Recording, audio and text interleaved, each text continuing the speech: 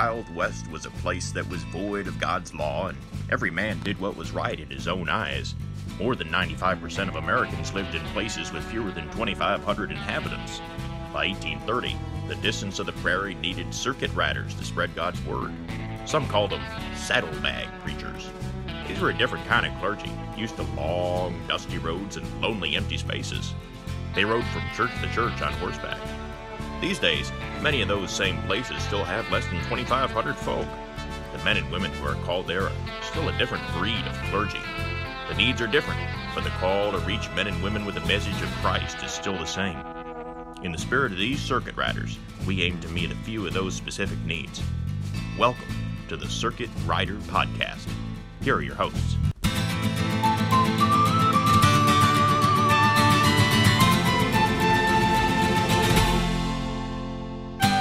Welcome again to the Dirt Road Circuit Riders Podcast. This is Doug, and I'm here with Steve McVeigh from the Dirt Roads Network. I'm here with Michael Hool, who, in honesty, I thought his first time I heard his name, I thought it was Michael Cool, which was way cooler.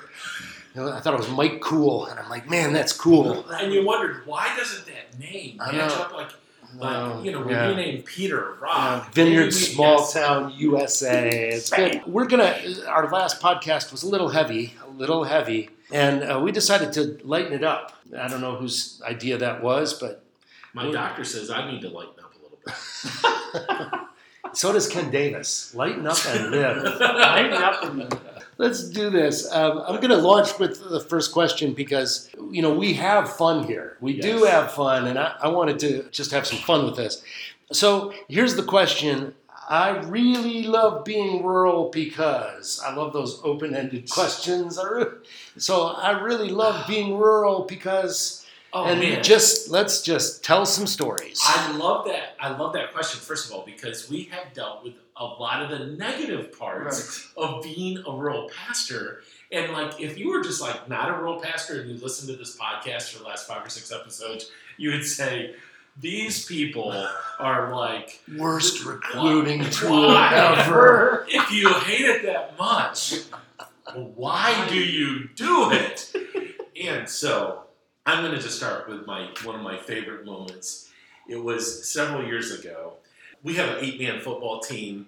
The coach, what I love about being rural is how involved you get in the community. Oh, yeah. And so I get this call from the football coach. Okay, this is no joke. At this time, our youth group, half of the high school, which is only, 80 high school students. So half of the high school is coming to our youth group. And he, the coach, is, I'm not going to say he's superstitious, but he wants Jesus on his side.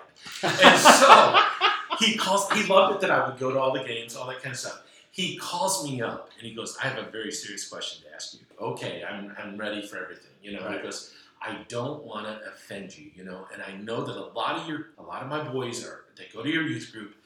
We have this Blitz package. Okay, this is a true story. We have this Blitz package that's for a goal line stand. And the best name for it is the Hell Blitz. Will it be okay with you if we have the people calling the play call that the Hell Blitz? And of course I'm like, of course you can. But I love that.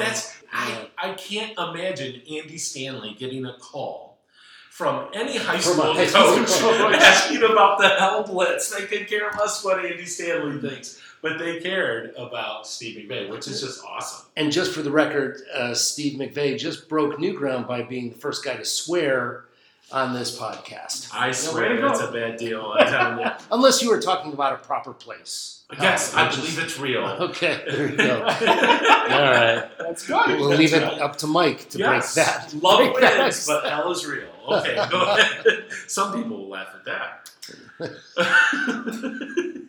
We've lost control already of this podcast. Go ahead. Yes, go ahead, Doug. We're pointing at each other. There are 10 million reasons why I love being in rural, and I'll tell quick hits. So I was getting my hair cut because you do that from time to time. I was like Absalom. And I was getting my hair cut, and this woman is cutting my hair. Part of my thrill of living in a rural community is that we have our own language, and sometimes it's not English. Yes. And so I'm getting my hair cut, and this woman is cutting my hair, and I was just talking about how we had a cat problem on the farm. farm. Because if you don't have cats, you have rats, and you don't want rats, so you have all these cats. Yes. And she's cutting my hair, and she says this. She says, "You think you got a cat problem? We got a real cat problem where I live. All them cats are out front of my yard conjugating." I'm like, wow, all right. So I'll share this too. So I had a kid who raised his hand, and he had a prayer request. These are true stories, man. I do not have to embellish. And he raised his hand. And he said, I got in a car accident coming over here. And we're like, oh, because that's a serious moment. And I said, all right, are you all right? He's like, yeah, I'm okay. But I stopped at a stop sign, and an Amish buggy the horse ran right up onto my car. And I started laughing. I said, son, you got to speed up some. If you're getting hit by Amish buggies, man, you got to speed that thing up. It's a gas pedal. Oh, man. Yeah. Fred Flintstone is in the back of my Yep. I like that. I mean, I've loved 10 million things about living where I live. I remember one time found 4 dead possums. And it's going to be a children's book sometime because they were in a garbage can following one of our events. And the garbage can had some leftover donuts thrown in there. And there were like all kinds of tarps thrown up against the garbage can. And the first possum, I'll tell it like I tell it, the first possum climbed up, saw the donut, jumped in, ate part of the donut, couldn't get out, and died. The second possum smelled the first possum, climbed up the same ramp, jumped in, started eating the possum, couldn't get out, and died from thirst. The third one should have taken note. The third one should have said, my 2 brothers are in there dead. This looks bad. 4 possums. And I just preached that. I'm like, that's sin. That's sin. And their mom is like, if one possum jumps into a trash can, will you jump into? Yes. You do not get that story if you are living in Chicago. No, you just don't. No. Oh, my goodness, that's rich. No way. So, Mike, you got to come up with something. Okay, I don't even know what to say at this point. I feel like all my stories are very tame. No, but you do know you're in rural in a lot of ways. One of my favorite moments was we were just in not new facilities. Our first moment, we used this old high school for our church, and I have a fear of bats. And so we're bringing this up on the bus. I fear bats, and so did my worship leader at the time. Both were from rural areas. We don't fear bats from working on farms when they get caught in your hair when you're working at night. And I have a big fear of bats because of this. This is my confession as a pastor. And a bat came flying out on Sunday morning. Well, we both hit the ground, and my wife and his wife chased the bat down with a net and a broom and took care of the bat. Well, the next Sunday rolls around, we had 2 bats show up. And at that point, we knew this was maybe a sign from God. No, we took care of those bats as well. But as I was talking to someone in the area, they said, yeah, but have you dealt with the rat problem? And we said, no. And the next time we found a rat in the toilet, and we knew this was an issue. So just to share animal stories, but get off of that, I think I love rural because you have the stories of things you would never think about. The things of the realities of you get to talk in schools more often in rural, not always, but more often in rural than you do in any place else. Yep. Football coach story. My favorite was when we burned down, I went to the superintendent's office. She said to me, we already heard about it. High school's yours for your charge for a year. Yeah. Well, that doesn't happen in urban and suburban settings. They're having a separation of church and state conversation with you. And she's like, no, by the way, thanks for the prayer the other day. With the staff. Oh, yeah. And I'm like, okay, that's how it works. And I think there's so many stories of those realities. Or you're sitting at the coffee house and you walk in and the first 18 people you know. And you're able to have a conversation with. The other day, best story I've had so far this year, I was at the drive up at the coffee. We have actually a drive up at our coffee place. Pretty fancy. We have no. You're almost being disqualified. Yeah, but hang on. There's no ordering thing. You literally drive and knock on the window, and they open the window, and they take your order. So that still makes us rural. Yep. So I pulled up, and she said, the owner friend of mine says, do you go to the liquor store a lot? I'm like, no, why? But we do buy our communion cups at the liquor store in town. Yeah. Well, now we can't for COVID. We've been buying our communion cups because they're cheaper to shots. They're actually cheaper to use. Okay. So there's a little lesson if you're trying to save some money. Get shot glasses. Get shot glasses. But here's what makes This is why people listen to this podcast. They get Practical practical advice. rural advice. So here's where the story gets funny. Steve's cussing, Mike's drinking. the owner of the liquor store was in front of me and said, "What does Pastor Mike drink for a drink here?" She said, "This tea." And she said, "Great, I got it." And the owner wanted to know, the coffee house, why the owner of the liquor store was buying my drink at the coffee house now. Right. Oh, yeah. That's a small town story. Yeah. You have it as a free tea because you buy your communion cups at the liquor store. Oh, yeah. See, that is a rural story. Yeah. Oh, yeah, that's a great story. And it's hard to know where to go with all this. Like, but you were talking about animals, all right? Yeah. That's what We drove the literally, conversation. after church one Sunday, we had a person who had a pack rat in their F-150, which is a horrible thing. Oh, yeah. Yes. All right. And so they're out, the F-150 sitting out there. We're talking about this pack rat problem, and the pack rat runs out from underneath the F-150. Oh. It had come to church. And it begins to head towards another vehicle. And what ensued involved a couple dogs, a couple guns, and half of the congregation chasing a pack rat. And that pack rat met its demise at Lamont Wesleyan Church that day. You know? So if you go to church to exercise your demons or your pack rats, come to Lamont Wesleyan Church. Or when you get bit by a fish while you're doing a baptism, you know you've whatever as well. Right. That's happened to us 3 times. You need to find, you gotta Oh, man, yeah. baptizing people You that might be a country pastor if, Yeah. you know. Yeah. And so I love everything about it. I love the animal stories for sure because they happen all the time. I Mhm. love the people stories better Yes. because there are things that just don't happen. And I, again, have to borrow from this story. But my neighbor didn't really like me that much. And the reason he didn't like me is he didn't understand me. So I was a pastor. That's foreign. You live in a rural community. I'm not working with my hands the same way, right? Yes. I'm not out in front doing, cutting down trees and that. And I had a chainsaw and all that, but he didn't necessarily see it. And so he didn't really like me. I wasn't much of a man for him. And this is kind of a funny story. So the county, as I've said before, didn't necessarily all want us there. And there had been some rumors that had been spread and some lies that had been passed out on pieces of paper to be shared at a township meeting. Now, we learned that because someone came to our house and they pulled in the driveway. It was my neighbor, and my wife looked out the window and she said, "Doug, you're not going to believe it. I'll call her Deb. Deb's here." And we kind of panicked. We're like, "Oh no, that's not good." And she came in and she walked to the door. She knocked on the door, and Dawn opened it. And she said, I got something to admit to you. She admitted that she had shared one of those lies at the township meeting. She said, that had been kind of a plan because people were afraid of what we were going to do. And then she said this: "I watched how you handled that." And she said, I need you to teach me how to pray." I mean, it was one of those aha moments where all of the difficulties came to this: "You're the only neighbor I know who really loves Jesus. Teach me how to pray."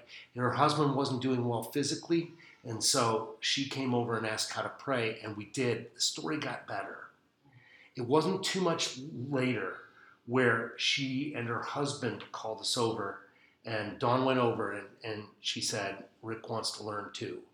And both of them accepted Jesus Christ. Both of them invited us to their baptism at a church. They started attending, and we were there when he was passing away. Just a funny story because he pretended he was asleep for everybody else until we walked into the room, and then he said, "I was wondering when they were going to leave me alone." And it was just one of those moments where we were a part of a man who we will see again in heaven. Yes. We're going to see him in glory Yes. because we're neighbors. And to be able to walk someone through from beginning to end of their faith journey is an honor you don't usually get in urban America as often. Mm-hmm. And I think for me personally, I was just thinking about the people we've seen to be able to lead to Jesus as either teenagers, Yes. and they've stayed in their church, they started serving their church, they become leaders in their church, they become connected to our family. Yes. And we have a wedding coming up, And we don't know who to not invite to the wedding without making a 500-person wedding at this point. Because we're looking around our church family going, where's the line? Mm-hmm. Because there's so many people that they've been involved in my daughter's life. Mm-hmm. My daughter said, Dad, you got to invite them. Well, if I invite them, I have to invite them. Yeah. You know, I kept explaining to my daughter, Sarah, like, that's how this works. But what an honor to be able to there. And as I was sharing about our worship leader passing, you just brought it up. She came back. She found Jesus actually in the Twin Cities and moved back here. And the reason I want to share this story is it's such an honor. We got to raise her kids in Jesus. In fact, one of them is actually doing sound as we speak out and recording. He's a teenage boy. Hasn't missed a Sunday since his mom passed. Mm-hmm. And that was 2 years ago now. And the crazy part about it is she literally told her daughter, when I'm ready to go, you need to get Mike in here. I want to pray with him before I die. Hmm. And I had the honor of being called by her daughter to come to that moment and pray with her. And we got a chance to not just watch her grow into a leader in Jesus, but disciple the young women that are saved by our worship team right now. And I know some of that stuff happens in urban, but not in that way in a rural where you're involved with your family and you're involved with every part of it. You know, I think those rural stories, because I think at the end of the day, if we stay in our communities long enough, our funerals are going to be kind of fun. Not to be morbid, but it's going to be kind of fun because they are so fun. Yeah. I tell people, like, I really love living in a rural town because I like knowing the people around me. Yeah, I like that investment of relationship. Absolutely. So, I mean, I think when you look at those relationships, Steve, I think it is an amazing thing to say, well, all the people have been involved. You get to see from the journey to start, like you saw with Rick, from the beginning of his journey to the end. To the very end. You know, and I've been there 20 years. And so I'm seeing kids that were in youth group, you know, that were junior high kids when I got there. Yeah. That I got to see them graduate from college. I got to see them, you know, get married. I officiate the wedding, and then I get to dedicate their kids. Yes. And I get to tell their kids stories about how their parents were in high school and all that kind of stuff. But, you know, just so many things that we love about rural ministry. Some of them are really simple, like I loved farm-raised pork, beef, eggs, chickens, deer, venison. Well, they don't farm-raise them, but that's a great thing. You go through a list of things like the beauty of nature. I mean, like yesterday, I drove on all these county roads. Just people pay to go on vacation where I live. Yeah. Yes. You know, that is a beauty of rural ministry. What about potlucks? I don't know about you, but they're even better than a country church potluck. Well, pre-COVID. Pre-COVID. Yeah, I want to say pre-COVID. And no lime jello if grandma brings it. Yeah, there are some things that make you go, oh. Yeah, well, you got to watch it. I've eaten squirrel because of that. I'm going to not lie to you. But, you know, and I'm just right now, like, we're in a moment right now as we're recording this. My wife had hip surgery. Yes. And we won't make a supper for the next 3 weeks. Yeah. And that's an amazing beauty of rural America that you just don't see. That we're just being taken care of. Funeral dinners. Oh, I mean, you know, rural churches still do funeral dinners and stuff like that. How about this, guys? The joy of raising your family in a rural area. And yes, I know education-wise, sometimes you wonder, are they, they don't get all the benefits and all that kind of stuff. There's this saying, it takes a village. Yeah. And people that usually say that really mean it takes the government. But for us, when we say it takes a village, our village raises our kids. Oh, yeah. So the amazing part is my son was going off for his first career, and he's starting off, and he called me first, so I was appreciative. And then he called 3 other guys in our church that had been a part of his life as youth pastors, as leaders, as men that's mentored him. And then my daughter's the same way on the situation the other end, calling her youth leaders. And even apologized to what she came back. The one that had transitioned to a different role in our church, she went up to him and said, "Keith, I'm sorry. I was kind of a brat in middle school." But the relationships to be able to have all that for your kids, like you said, a village. I'm witnessing my children are 24 and 21, and they both still love Jesus. And it isn't because of what I did or what my wife did. It's what this church has done as an investment in our children. There's a difference in body life. I really believe there's a rich, multi-generational body life that exists in rural communities. My family always adopts somebody into the family. Like, there's always somebody sitting at our table. And my kids, this is a bitter blessing. My kids have been a part of some elderly people who have passed away, and they grieve that. Yeah. Mhm. And I think, it teaches us that grief is a legitimate portion of Yeah. life, but also that it's rich, that the grief comes from an experience Mm. and a love. And I think it makes you a little less afraid of maybe loss and investment. I just love that. And that started when there were little girls, and we would drive to church, and my wife would say your good mornings. Mm. And my kids, as little girls, would walk through the church, and they would say good morning to Yes. the older people who were already sitting in the pews. And if I was in a large church, and these are small things, but I just got to tell you, because what we want you to understand is we love rural ministry. Yeah, we do. My kids and the kids in our church get to serve. Yes. They get to learn. If it's all a large elite ministry, only the elite can serve. Yeah. But my kid, my son, was in the sound booth at 8 years old, and today is a worship leader. He's got a real job, but he's a worship leader in the church. Does it wonderfully because every aspect of church ministry he's had an opportunity to serve. So the complication to my daughter getting married next spring is because she has run the kids in the nursery, the babies, since she's been 14, Yes. 15, and she's now 21. And for 6 years, she calls them her kids. Yes. And when she comes back, it's like the Pied Piper. You saw watch these kids from ages like 10 Yes. down to like little, running up to her to hug her because they're like, "Oh my gosh, Sarah's back." Yes. And that doesn't happen in a large church community or a non-rural community. It can, but it has to be so deliberate. Intentional. Yeah, so intentional. And so this is that, but that's the beauty of a rural pastor. Like we have these moments, and these families are still here. Yeah. Yes. Like the beauty of it does take time for families to come into your church, but once they do, they usually don't disappear in 3 months. Yeah. They're usually with you for such a longer term, and there's a beauty in that. Relationship. You get to know people better. And granted, like with our kids, we had to be balanced. Yeah. There were times that we had to say, no, they can't help you with that. And I mean, there's a balance to it. But if you teach your kids the joy of ministry, they get to see the best of the church. And it's really, to me, I mean, both of my kids are following Jesus, and I give glory to God for that. But I give a lot of credit to Lamont Wesleyan Church in that rural setting. My son learned how to work. I am not a handsy person. I'm not a mechanic. I'm not a carpenter. My son is an engineer. It isn't because I taught him how to swing a hammer. People did it. I mean, it's like you are a part of a large family when you are in a rural setting. And you know, beyond just your church, you get to know people in your community. And so you get to pastor people that aren't even in your church, which is not common in other scenarios. So I think of the teacher friends I have in our community that I've got to know for the years through my kids' events, or their parents and neighbors and things like you've told. Like you get to pastor people beyond just your church. Yeah. And there's a beauty in that. There's a beauty in those moments of just being able to like reach out to someone who doesn't know Jesus and talk to them about things. Yeah. So I have an idea. We've been going here for a little while. How about this? I don't know how we can do this, but like maybe in the comments section, I'd like to hear from the other rural pastors. Yeah. You rural pastors that are listening to this, because honestly, I'm almost depressed listening to some of the things, because there's real challenges with rural ministry and all that kind of stuff.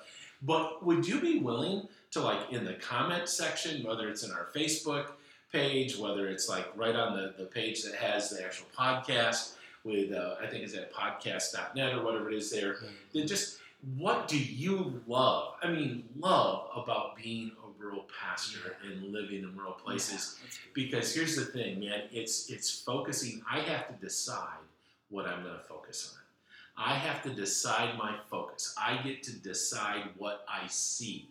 And so it's sort of like a garden. Have you ever planted a garden and some of the plants are really good and some of them aren't so good and all this? I get to decide what I'm going to look at.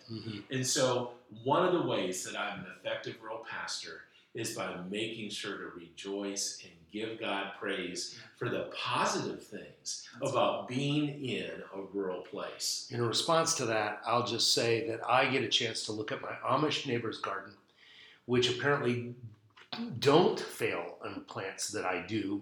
And so my wife and I had this discussion. I'm not planting a garden next year. We're just paying them You're gonna pay. We're just gonna pay them. Pay them to come over and plant your garden. No, not to plant it. We're going to theirs. We already talked about it. You're That's gonna buy We're beautiful. gonna buy their stuff. That's right. Yeah. That's Oh my funny. goodness. You know, it's yeah. So if you get a chance, because there is so many good things, and Yes. I think you're right in the positive attitude and what that entails. And as we hear the cows, I think are coming home soon. Yes, they are.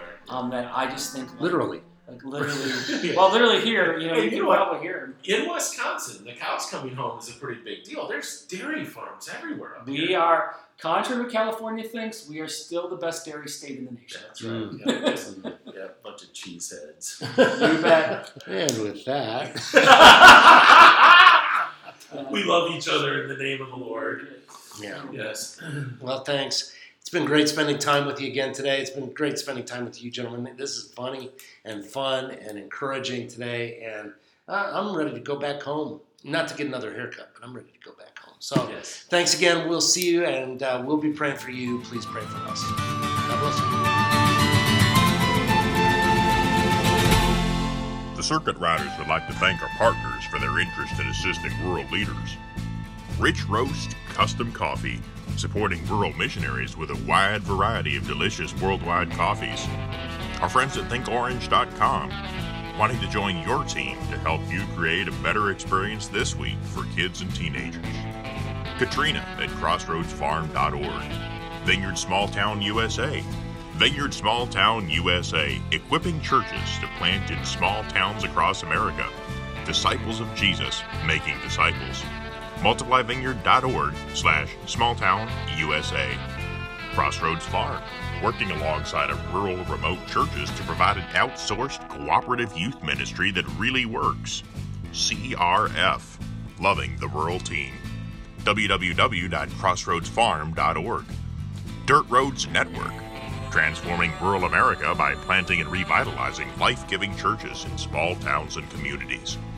www.dirtroadsnetwork.com. For more information about the Circuit Riders or any of these partners, check out our Facebook page or contact them on each of their websites. On behalf of the Riders, I'm Carl Miller saying, until the next Circuit Riders podcast next week, happy trails.